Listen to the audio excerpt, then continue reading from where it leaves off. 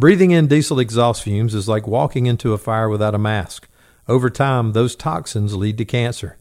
Protect yourself with MagnaGrip, the easiest, most reliable exhaust removal system that features a true 100% seal to eliminate diesel exhaust fumes. To get free grant assistance, visit magnagrip.com. This podcast is brought to you by Flex 7 from TenCate Protective Fabrics. Like a trusted turnout jacket you've had for years, Flex 7 outer shell fabric delivers a perfectly broken-in feel on the very first wear. Flexible, comfortable, and powered with the strength of Enforce technology, Flex 7 outer shell fabric is made to move. To learn more, visit tencatefabrics.com/Flex7. Flex 7, powered by Enforce technology, only from TenCate Protective Fabrics.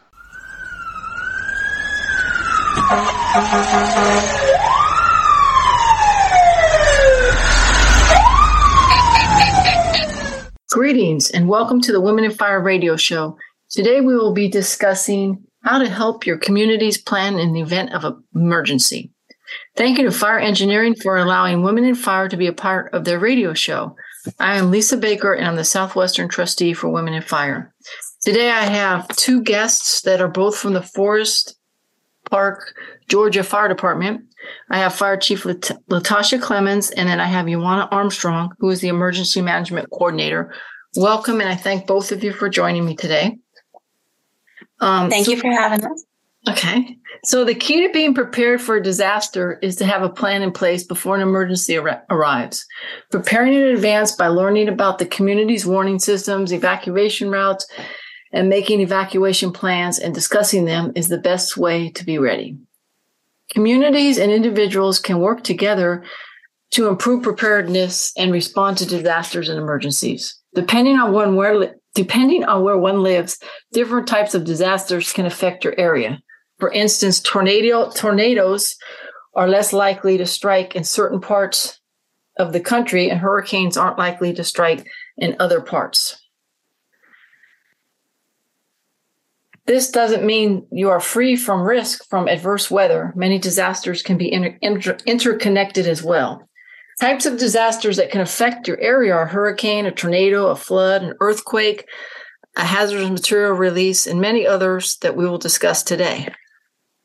Being prepared can reduce fear, anxiety, and losses that accompany disasters. Communities, families, and individuals should know what to do in the event of a fire and where to seek shelter during a powerful storm.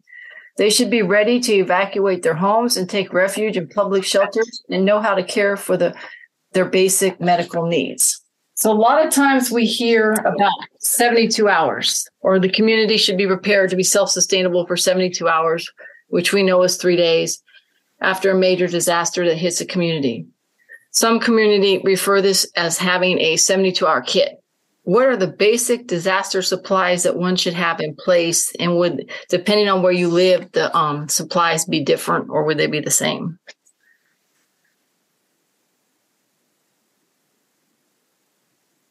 Well, thank you for that question, Chief Baker. I'm sure that our EMA coordinator will chime in at any time, but some of the basic supplies can be just as simple as having the right amount of food, canned good foods in the event that the stores are closed down, maybe some gas cans and flashlights and batteries. These are some of the basic items that are needed for any emergency event that your community may encounter. I'm sure the emergency manager coordinator will chime in and add some other. Yes. Just like Chief said, basic canned goods, canned food, and then you definitely want to think about water. So when we want to have water on hand, about 1 gallon per person per day is what we try to stress to everybody to have. She mentioned batteries. You also want to have some extra cell phone batteries or chargers. And then even something as simple as a whistle so that you can signal for help. If you have the ability to get a weather radio to get some alerts on that's battery powered in case you don't have access to other communication. And then a can opener for those canned goods. Those are just some of the basics. So once the our communities or our citizens have put together this 72-hour kit, do we recommend that they check it regularly, or do we just put it together and just leave it there and don't worry about it till we may need it? Definitely, after assembling your kit, you want to remember to maintain it so that it's ready when you need it. And that means you want to keep the canned food in a cool, dry place. Store boxed food in tightly closed containers like plastic or metal containers. And then you want to go through it every once in a while and replace expired items as needed. So, and then every year you and your family can change, the needs will change. So you just want to go through and update it as you see fit. Just to add to that, some additional items, you may need something as simple as a backpack, an emergency kit in the event that you cut your finger, cut your toe, emergency radios. I meant first aid kits, something as simple as even sleeping gear. What if something happens? You're going to need sleeping gear. And then hand sanitizer, disinfecting wipes, things that you can use that if you don't have running water, to, be able to clean, a warm blanket for each person, possibly, or a sleeping bag, changes of clothing and, feminine supplies, personal hygiene items. They're things that we don't think about, but when you need them. And if you have little kids or children, you want to think about formula, diapers, baby wipes, and that kind of stuff. So I know in California, earthquakes are happen quite regularly. And I know I believe it's the American Red Cross that has kits that you could buy at like a hardware store that have earthquake supplies in them, such as like how to a wrench to shut off your power and water and such. Do you recommend that every citizen has the ability to shut off their own gas and water, or if it's just like something that's not an earthquake or it could cause a fire or something, that the community should just leave that to the professionals?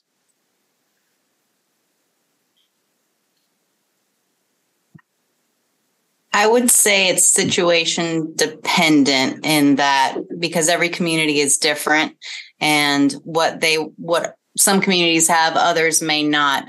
But if you do choose to have a wrench like that to turn off your utilities, you want to make sure that it's a non-sparking wrench, whatever you do, because you don't want to add to any hazards that may be happening at that time. But if you can, I would leave it to the professionals, but it's also something that every citizen should know where that's at their home and how to do so should they need to, and listen to alerts and the local officials and go by what they're saying. If they tell you that that's what they need the citizens to do, then they can have the ability to do that.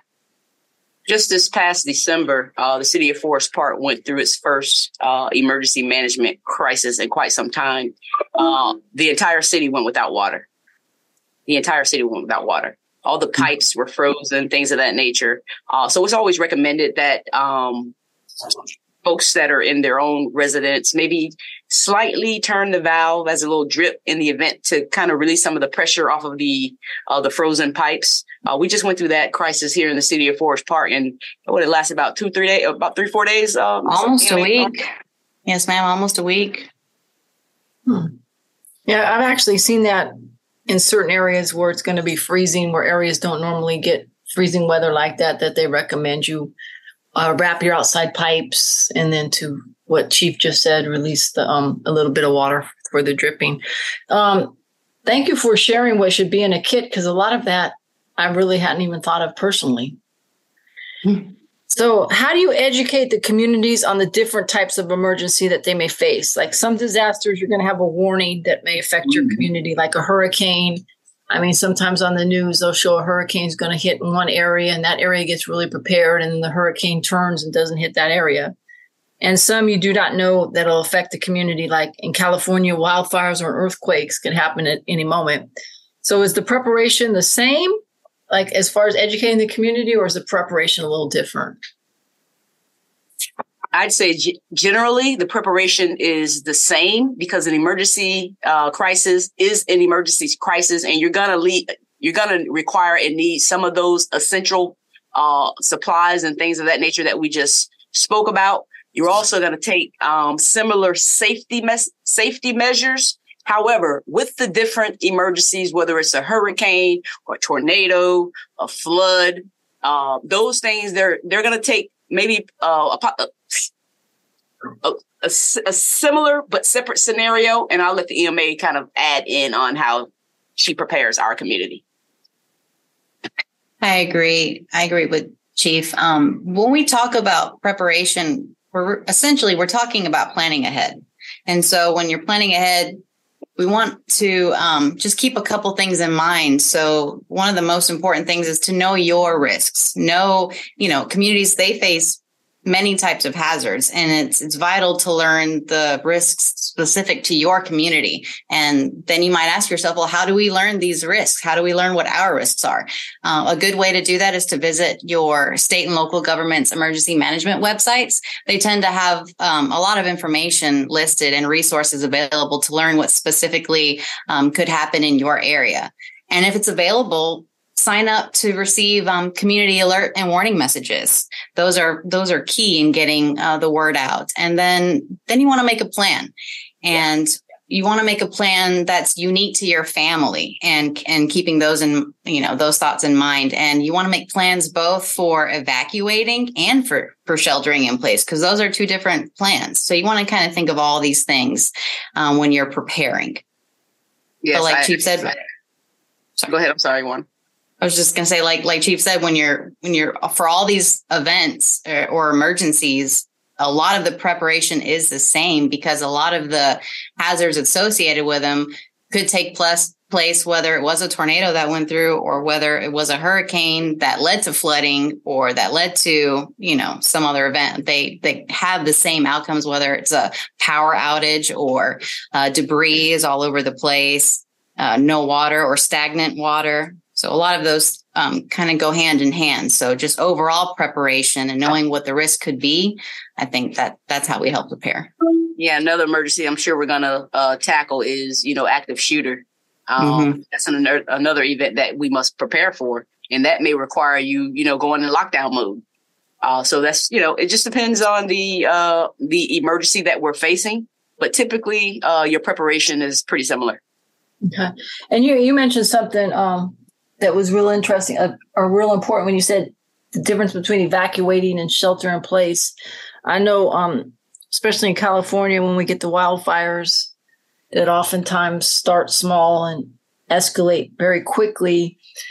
Communities in certain neighborhoods are told to evacuate, and they choose not to evacuate. They choose either to not listen to the warning, or they choose to stay back to protect their own property. And I think, how do we instill in our communities that if the sheriff, police, fire department is telling you to evacuate, they're telling you for your own safety? Because then it becomes a safety issue for the first responders as well as the citizens, because now the resources are taken away to go rescue people that would not needed to be rescued if they had evacuated when they were told to evacuate. And I'm pretty sure in California, you can't force someone to evacuate. I could be wrong on that, but I know a few years ago, I remember hearing that you can't force someone to evacuate. I think initially, just like we've discussed and like anything else, a lot of it is just planning, preparation, and of course, education. Education, enlightenment, and then when necessary, that's where the enforcement comes into place. But that all depends on your local jurisdiction, the laws, the federal laws, local laws, state and federal. But the big part of this is educating them on all the type of emergencies that may happen in your area, so that they are prepared and understand the importance, the dynamics, and the variations of the different types of emergencies. I wouldn't say you have to instill a little fear factor, but you have to be real about the events that may take place. And you just made a good point about the emergencies that may happen in your area. And that kind of goes into our next question is when there's major flooding, we hear the slogan, turn around, don't drown. And some people think that's a really cute slogan, but there's a reason for it. So how do we instill in the community the importance of not driving in flooded water? And I say that for California was in severe drought, especially the Northern California area. And this past year, we got copious amounts of rain where streets actually flooded, where people did think they could drive through. And they probably never thought that we would see the amount of flooding on city streets and city highways and such. There was a stretch of highway in Oakland that was closed for 2-3 days because of flooding. So we hear the slogan, turn around, don't drown. And some people think it, would never apply to them. It applies to, you think of where they get flooding, you see on the news where cars are trying to drive through the flooding. The Houston area comes to mind for me, where when they get copious amounts of rain, there's areas that are going to flood, and everybody knows they're going to flood. So their citizens are probably a little more, you would hope, on top of the turn around, don't drown. But I know in California, when it happened, you saw numerous cars trying to drive through flooded water. And I don't think people really understand the severity of trying to drive through water that's, 3-4 feet deep. So how do we instill in them the importance of not driving in flooded water? Because if this should have been a wake up call to everyone that anywhere they could get flooding. Did we lose her? You froze, Lise. Are you there, Wanda? I'm here. Can you hear me? I don't think Yawana's there. I can hear you, Chief. Can you hear me?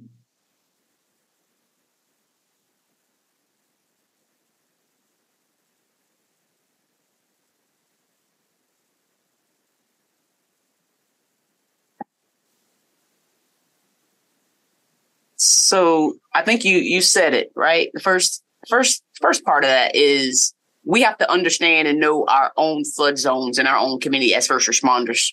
Once we identify those flood zones, it's up to us to educate the community.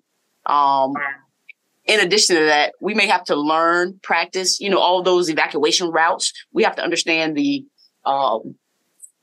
flood response plan. And with that being said, we have to educate the community. A lot of this stuff with emergency management is about transparent communication and education. It really is. And with the education portion, it's just getting out there and explaining to them that it doesn't have to be a lot of water to do some damage. As far as that, 6 inches of moving water can knock a person off of their feet. 1 foot of water is enough to carry your entire car off the road. So that doesn't have to be 3, 5, 6 feet or to look like flooding for it to be a true danger. The moving water, it can even wash away bridges. That's how strong and powerful moving water can be. So it's just getting out there and truly explaining to them why that slogan exists and why we say it, because it really doesn't take a lot. And I agree. With that, Chief Baker, identifying your weak infrastructures in your city. I think the community needs to know that. Where are those weak infrastructures? Talk to them about electricity supplies, things of that nature. It matters. You step in that puddle of water, you're creating a hazard for yourself. Yeah. So we kind of got into this a little bit ago, but like severe weather, as we know, can happen anytime. Thunderstorms, high winds, large hail, flooding and flash flooding, as well as severe snowstorms. And we discussed that communities really don't need to prepare for each type of incidents separately. But when we activate the EOCs in cities or counties, what is the basics of when you activate them? I'm sure you activated it when you went without the water because it was probably a citywide coordination. So, we could get this large hail. And does that mean we're going to activate the EOC? I guess I don't think that a lot of communities really understand what the EOC is. They hear the term, the EOC has been activated, and they don't really understand what that entails or what it means. Again, education. We have to educate them on the different activation EOC levels. We have to prepare them and educate them on it depends on the size, scope, complexity. It depends on the incident.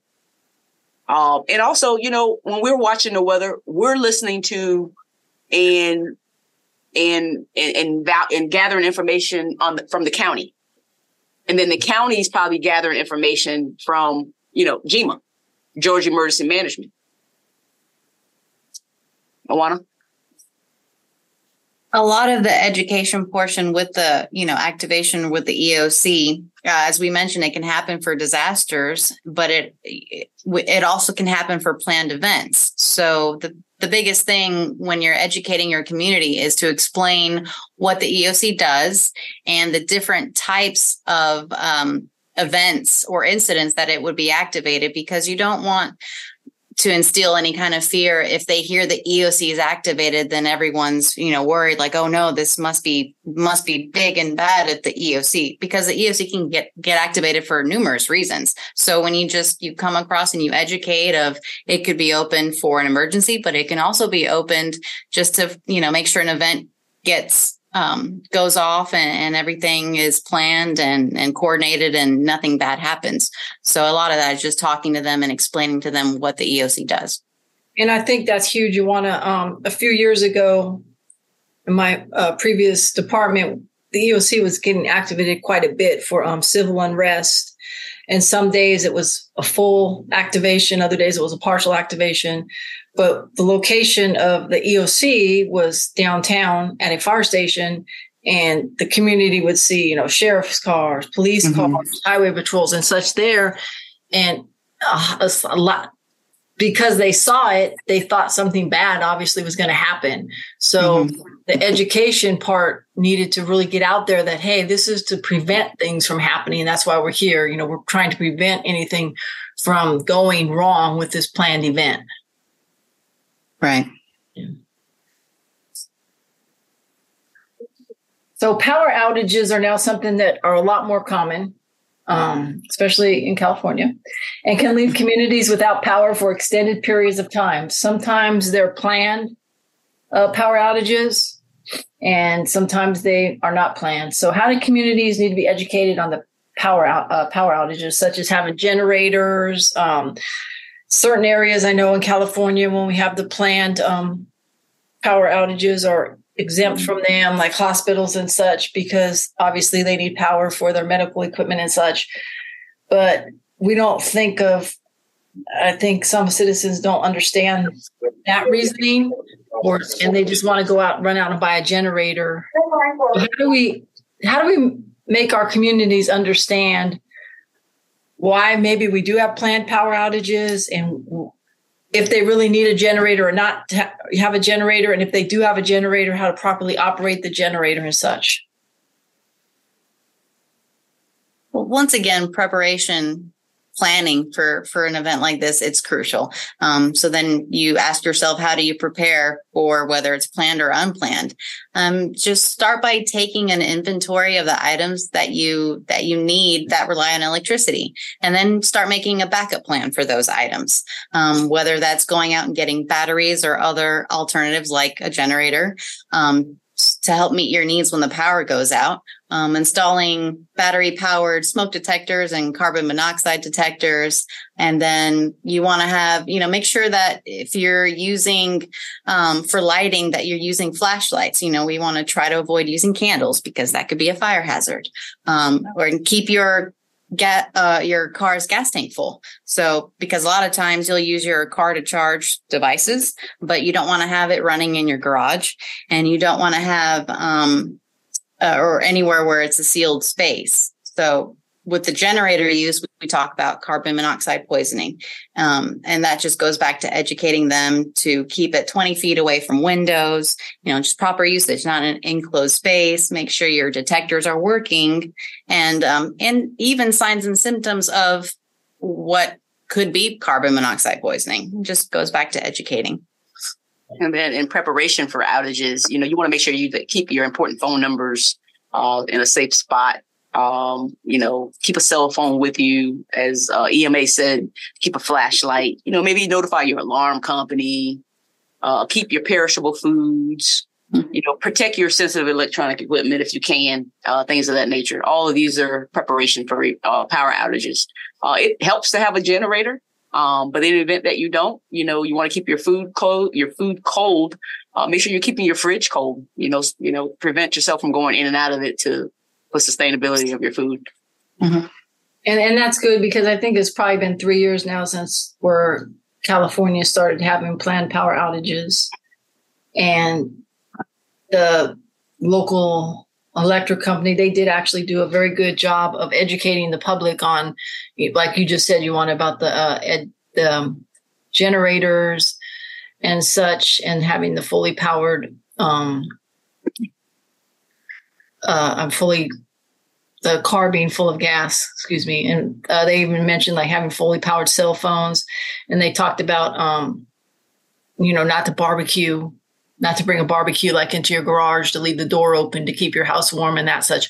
So they did do actually a really good job with educating about the planned power outages. And as the years or months went on, they actually got even better with saying these areas will actually be the ones that will be blacked out for this amount of time. So we kind of talked about this a minute ago, but sometimes the community will face an unexpected emergency, like a chemical spill, or the drinking water needs to be boiled or not to be used due to contamination of the water system, or like you guys mentioned, the freezing of the water system. These can happen fairly suddenly. How do you get the message out to the communities of such an event? Like with your water, how did you get the message out that I'm sure people tried to turn their water on and realized there was no water? But let's say the water did work, but it got contaminated. How would you get that message out for people to either boil it or not to even use it? Well, for immediate notification, we use our alert and warning system, which is code red. And that's how we'll send emergency notification and alerts. And after that, we'd also be working with our city's PIO and to help distribute that information across all the various different media outlets, whether that's social media, the radio, or news, or press releases. And then we also provide a summary of whatever's happening to our state and our local EMAs through something it's called the WebEOC. It's a platform that we'll use. And that basically provides the state and the local EMAs situational awareness of what's going on. And it lets them know if there's any needs from the EMA that's involved in the incident. So it's just a good platform to share information and needs and resource requests. So you mentioned like distributed through the media outlets and the PIO and such. So how do we reach the underserved communities, members of our community that might not have a television or might not have the internet or such? We do have 5 weather sirens. They're placed throughout the city, and that can alert individuals if they need to take cover from, let's say, an incoming tornado. It also has a general emergency alarm, but we haven't used that one. We tried to steer clear from using that unless it's a true emergency, other than testing it, of course. Yeah. But really, other than that, it's just going back to the basics of getting out in the community and going door to door, knocking on the doors and explaining to them the situation and the alerts. Obviously, that would take a good bit of personnel to handle that task. So we would be depending on all of our partners to help us accomplish that. It would truly be a city-wide effort, but it would, when all else fails, you go back to door and pamphlets, flyers, whatever you need to do, because you need to get that message out. Yeah. So I just kind of asked that, how do you reach the underserved members of the community? And you did answer that. And then I think a lot of times, and I'm sure you guys are on top of it because you're both very professional, but to make sure that we understand the different languages spoken in our community. So we have different pamphlets in all the different languages so that people understand what is actually going on. So does your city have CERT teams, like communities, emergency response teams? Do you guys have those there, or? We do. Okay. Can you talk about them? Yes, we have an amazing CERT team. They really are outstanding. They come out to assist us at a moment's notice, and then really regardless of the task. For example, on structure fires, they'll come out and help set up rehab. or they'll take our cylinders back to the station and have them filled. And then they'll even bring them back to the scene if we're still there. Or other times they'll fire up the grill and keep everyone fed if we host an event. They've even come in to help us manually unload that truck full of water bottles when we didn't have water that week. So really they're truly outstanding, and they're willing to help with whatever the task is. We love our CERT. So when a member of your community wants to join the CERT team, is there like a series of classroom sessions and a series of like hands-on training, or how does one become a member of your CERT team? There's an application that they fill out, and then they'll just start attending our trainings. We try to do them about once a month if we can. It's gets a little spread out sometimes when we have a lot of other events going on, but we try to meet once a month, and then either do just some kind of informal education, whether it's PowerPoints or discussion based, or even hands-on. Okay.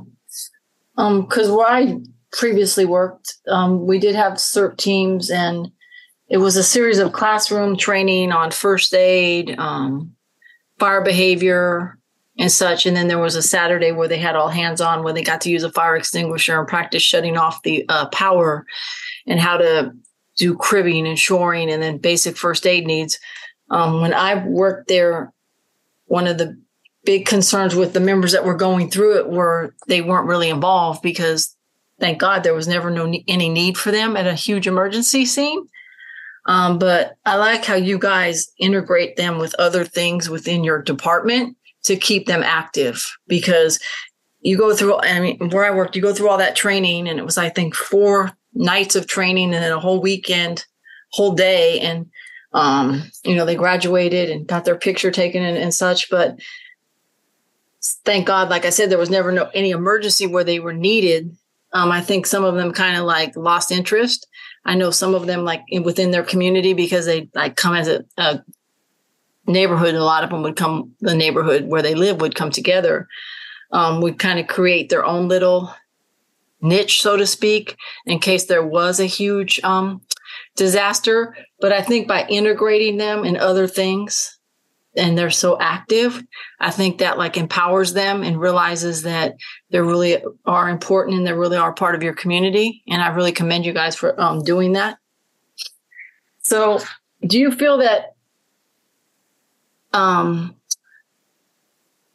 having like training high school kids, or maybe even junior high, in certain things would be beneficial? Like I just mentioned, like the basic first aid, or so I guess what absolutely. Go ahead. I'll let you finish your question. Sorry, I was just going to say, so do we feel that emergency planning should be taught at a school? And how do you teach children to prepare without instilling fear?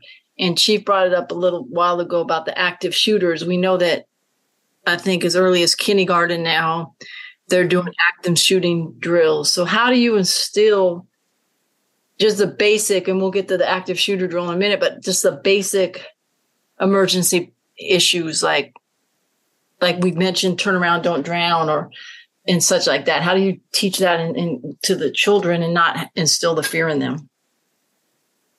Well, I think it's really important that we do that. I mean, we go over things like fire drills and tornado drills or earthquake drills with them, even at a young age.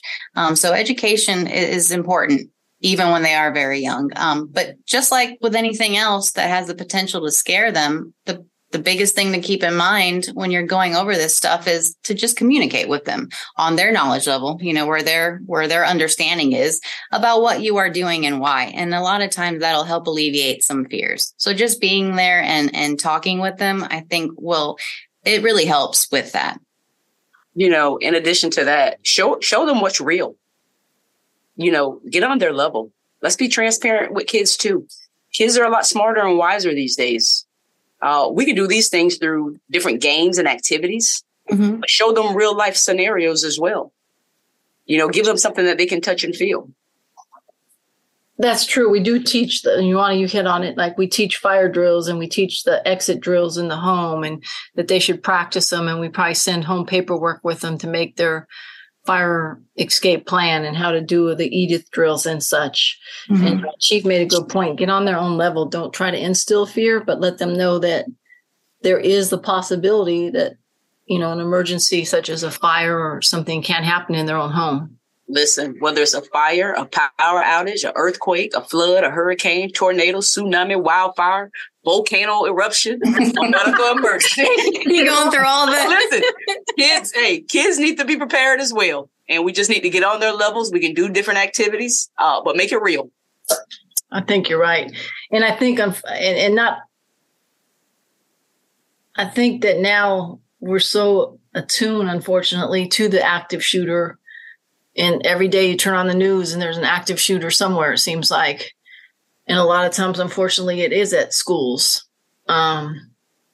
So do you feel that that the fire department should be involved with the active shooter drills at a school? Or should it just be totally the police or sheriff that's involved, since eventually you're going to be responding to these? And I think sometimes we all know that sometimes children take to firefighters more readily than the police, unfortunately. Well, fortunately, but unfortunately. I think everyone should be involved, because it's not only for them and their training, but it's also vital for our training, because in an event like this, everyone is responding. We are responding. PD will be responding so the more that you can train beforehand with your partners, the better you will be should something like that happen. So I definitely think it's important to incorporate both fire and PD whenever possible in these kind of things. And then it also helps everyone at school get to know your responders, know their faces, know the different uniforms. It's just another level of education that you can add in helping prepare for these kind of events. Okay. And we talked about this earlier, but are there resources available to help the underserved communities obtain the necessary supplies to make a 72-hour kit? If they aren't able to afford some of the things that we mentioned, they should have the bare necessities, I guess. I personally do not know of the specific resources available to help. As you mentioned, some of the disaster relief organizations like Red Cross, Salvation Army, they assist the communities and help them, get back to normal. So there is that option to reach out to them and see what resources they can assist with, or maybe they can at least point you in the direction where you can find that. But speaking of the supplies itself, a lot of these things are available. You're talking your local supermarket, and even when if money is tight, you don't have to go out and buy everything that Chief and I said should be in your kit at once, because that can be costly and it can be just overwhelming, especially when you have other things that you're worried about and trying to buy. So just go out there, say, okay, this week I'm going to just buy some extra batteries. Maybe next week I'll buy some flashlights. Maybe the week after that I'll get just a couple extra cans of food. It's all these little things that eventually you can, you'll add up and have a pretty good kit there. So you don't have to go out and get everything all at once, but anything is better than nothing. So little by little, just do what you can where you're at. And of course, reach out and see what else is available. In your first 24, 48, 72 hours, you're going to have all these different agencies and volunteer agencies come to the community's aid. Even your local church organizations. Mm-hmm. They have set up food pantries and things of that nature. Sometimes they have extra clothing. They also allow you to use churches as your shelters. So that's where you'll get some of your immediate needs. If you're talking about building your house in the long run, well, that's the long run plan. Yeah.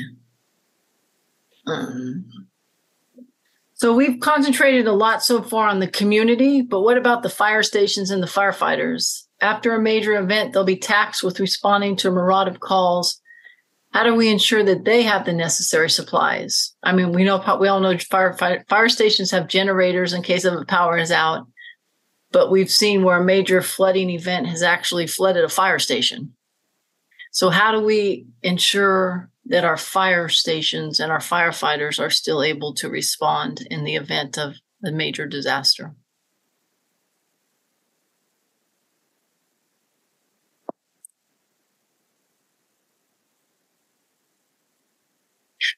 Chief?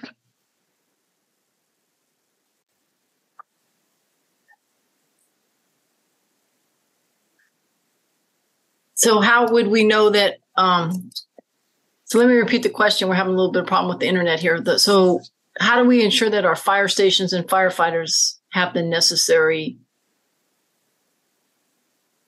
supplies?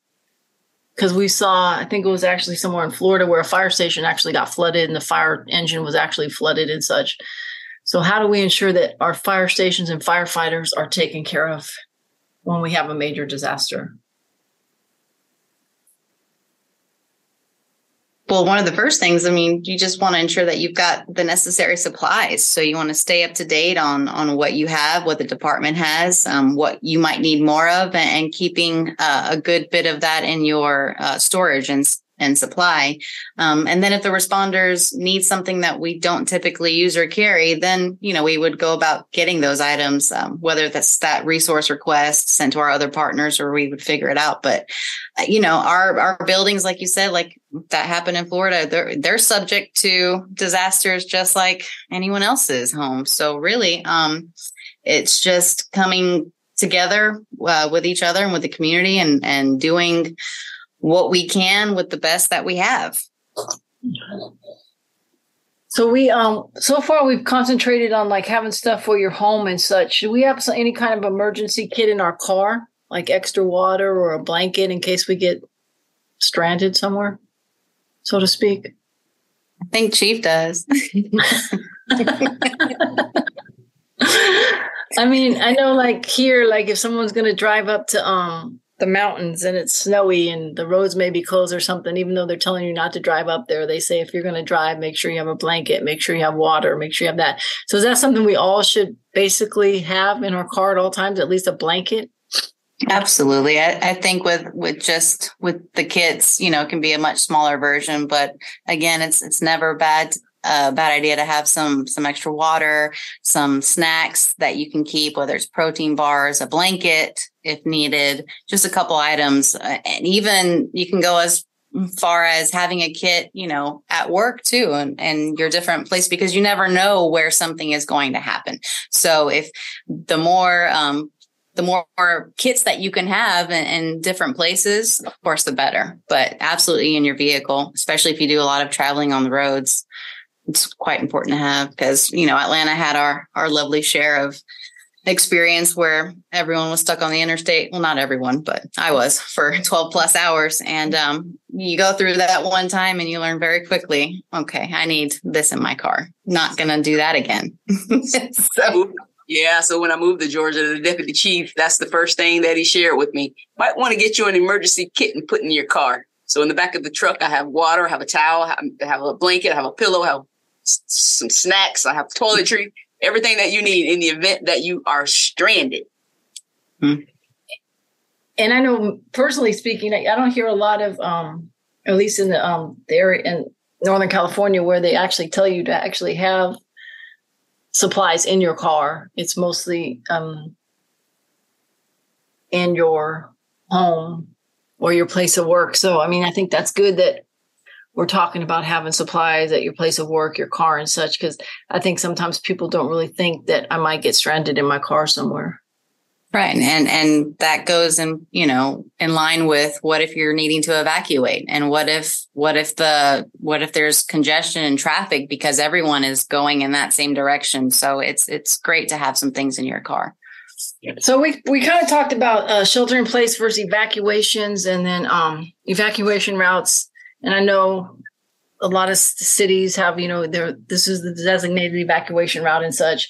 But like shelters and such, I know it always was where I worked. It was, if there was a major wildfire, why weren't the shelters that were going to be open they were predetermined, but why didn't the community know? And trying to educate the community on why. I don't think the community understands. We can't say this is going to be a shelter and then that's affected by the emergency. So how do we? Right. Yeah, how do we instill in the community that we do have these shelters in place, but we can't really announce them until the event, because the shelter that you might want to go to that is nearest your house might be part of the event that we're trying to get you away from. It goes back to explaining to them and educating, and the thing with shelters is that it's not an immediate, we get it set up as quick as we can, but you don't want to tell them that it's going to be in a building like you mentioned, and then that building is affected. So prior to announcing a location, you want to make sure that you have the location and that everything is set up and ready to go. And then you explain to them, where to go and how to get there. But they need to know that up front so that you manage their expectations of, if we need a shelter, this is how the city or the community will go about, getting there. And so just getting up front with them and telling them, this is the plan, but just look out and listen for instructions on where to go when the time is needed. But not so much, a location itself until that location is deemed appropriate.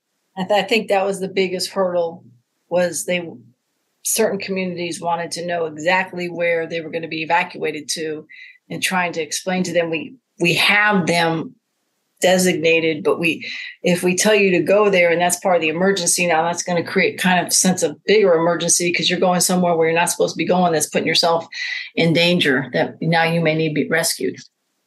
Right. And then you don't want to, have all these places listed and then the community or have anyone self-dispatch essentially to that location before it's even a shelter, and then now they're stranded and no one's there. And so it's a lot of things. There's a reason, there's a method to the madness, as we say, of why we do certain things and go in a certain order. And that just goes back to educating the community on why we do certain things the way we do them. And I think we keep harping on the key is educating our community and letting our community know what resources are available and what actually to do in the event of emergency. And so the firefighters, I know they go out in the community. I know your department's very active in the community. It's a community-based fire department. So do your stations, do the firefighters actually go out and talk to people about having emergency plans or such, or is it something that's mostly just on the emergency manager? I'm sorry, go ahead, Awana. No, go ahead, Chief. It's a combination of both. We try to practice anytime we respond to an emergency. That's their time that you're educating the community on any type of emergency, even if it's the emergency that we're responding to. So that is the first connection with the community as far as education. In addition to that, anytime that we're going to speak with kids at school, we're educating them on emergencies. So those are the initial first steps in preparation and getting the community prepared for any event that may happen in your community. EMA? Any opportunity that you get to engage with a citizen or with the community members, I think we do a good job of taking that and we speak with them and take our time and listen to their questions, because they'll have different questions. Everyone has, different thoughts on things, or some might know more about what we do than others. So especially when the city has an event, we'll be out there and just let them come up, or we come, just exchanging in that dialogue as often as you can. And whenever you have the opportunity, I think that's great. And I think we do a really good job at that. And I agree. I've seen some of your posts on social media where you're very active in the community at different events and such. So this may be a little bit off topic, but we hear about Fire Prevention Month, and we instill in our community the importance of fire prevention and such. So when we're instilling the Fire Prevention Month, I think we're probably instilling everything that we've talked about, but we're still just calling it Fire Prevention Month. Does that make sense? We're still telling them about, how important it is to how to prevent fires and stuff. But a lot of the things we've talked about so far today is what to kind of do in an emergency, but some of it actually piggybacks on how to prevent becoming a bigger part of the emergency, so to speak, like with the generators and such. So when you're active in Fire Prevention Month, are we actually at the same time teaching about fire prevention and emergency management at the same time, or how to prepare for emergency? If that makes sense. I believe we are, because it's a great opportunity to do both. And like you said, one could lead to the other, and eventually it does lead to the other. You're talking about how to prevent a fire, or how to alert the family with your smoke alarms or smoke detectors, or carbon monoxide poisoning. If you have generators, the importance of proper use. So all these things kind of go in line. And then when you further the public education portion to maybe, let's say, how we use fire extinguishers, that's all technically tied back into fire prevention. But that's it, I think it all ties in to one big thing. I agree. Okay. So today we've talked about emergency planning, and I think the keys are to have a plan, make a plan. Your family may not be together in a disaster strike, so it's important to know which types of disasters could affect your area. Know how you'll contact one another and reconnect if separated. So have a meeting plan. Establish a family meeting place. So put the plan together by discussing the emergency alert system so that everybody actually knows what your emergency alert system is. What's the evacuation route? Like I mentioned, a lot of cities where they have hurricanes and such have the signs out that say this is the evacuation plan. And then you need to have a communication plan for your family or household. And we talked about how to update your emergency preparedness. So I think that we need, once we've put these in place, how often should we be practicing our plan with our family and household? Should it be a monthly thing, a quarterly thing, where we're making sure that everybody understands what the emergency alert tones are, where we're going to meet after the event if we are separated or we're not at the same location when something happens? I would definitely say quarterly, and anytime any event happens, I would say anytime, even prior to and after post the event, so that you are, still abreast and have the knowledge base of if there's any changes that have taken place during that plan. So I would say quarterly, but most certainly pre and post event, because if you know the event is coming, you have a short span in that preparation to see if your plan is still effective. And I would add to that too, as far as when you do, look at your neighboring communities, did something happen nearby, and then use that as an example with your family and with the plan. Like maybe that wasn't part of the plan in the first place, but that happened a few, counties away. It's like, hey, what would we do in this? Because this is new. So at any chance that you receive new information or new education, that's definitely a time to go back to your plan and look over it and discuss it with everyone and revise as needed. And so, we've discussed today, we can't obviously know when some of these emergencies are going to happen. So the best emergency planning should probably aim where possible to prevent emergencies from occurring, like we discussed, fires and such, and people driving in flooded water could probably be prevented. And when they do occur, good planning should reduce, control, or mitigate the effects of the emergency.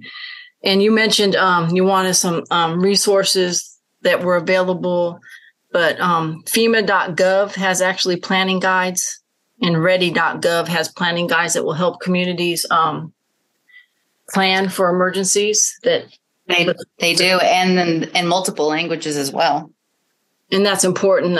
I think sometimes, unfortunately, we forget how diverse some of our communities are, and that, it's just not two languages that are spoken in some communities. It's a myriad of different languages that are spoken.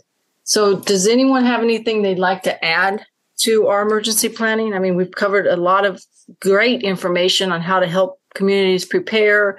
We've talked about, different types of emergencies, some that are planned, some are not planned. The importance of having, 3 days, sustainable for 3 days, because the fire department might not be accessible or any kind of emergency response for 72 hours. Where you should have the kits, not only at home, but your place of work, your car and such, how to obtain them. So I would just like to close by saying preparation is key. Understanding the risk in your community, contacting your local public safety personnel, your fire departments, your police department. Reach out to those agencies to request additional training and education. Just knowing your risk, knowing your community's risk, knowing your county's risk, which ultimately affects your community's risk. Education is key. It is. And I would say at any point, if you have questions, if you want more information, reach out. We're never far away, and we're more than happy to come out and answer any questions and train if available, and just reach out anytime. That doesn't have to be a structured planned event for the community to engage with us if they have specific questions that they want us to look into. And I think that today we've discussed the interconnection between the emergency planning and the fire department. They're not two separate entities. They need to work hand in hand for an event of an emergency to be successful. And I think oftentimes we forget how important an emergency planner, emergency management is within the fire service. And I want to thank you for being an emergency management coordinator, because it is a very important role in the fire service to make sure that our communities are prepared for an emergency. And if an emergency does happen, you're going to be the first one there, making sure that everything is being handled properly with the fire department, that the resources are being allotted correctly and to the right entities and such. So I really want to thank all you and any other emergency management coordinator or anyone else that works in emergency management that might be listening to our show, that we do understand you are a part of the fire service, and we do appreciate you and thank you. Thank you, Chief. So I want to thank each guest for being a part of the radio show. I was very honored to have two very knowledgeable individuals speaking about emergency planning. Thank you to Fire Engineering again. Thanks to all our listeners and members of Women in Fire. And you can follow Women in Fire on Facebook, Instagram, and LinkedIn, and check out our website of womeninfire.org. And thank you for listening.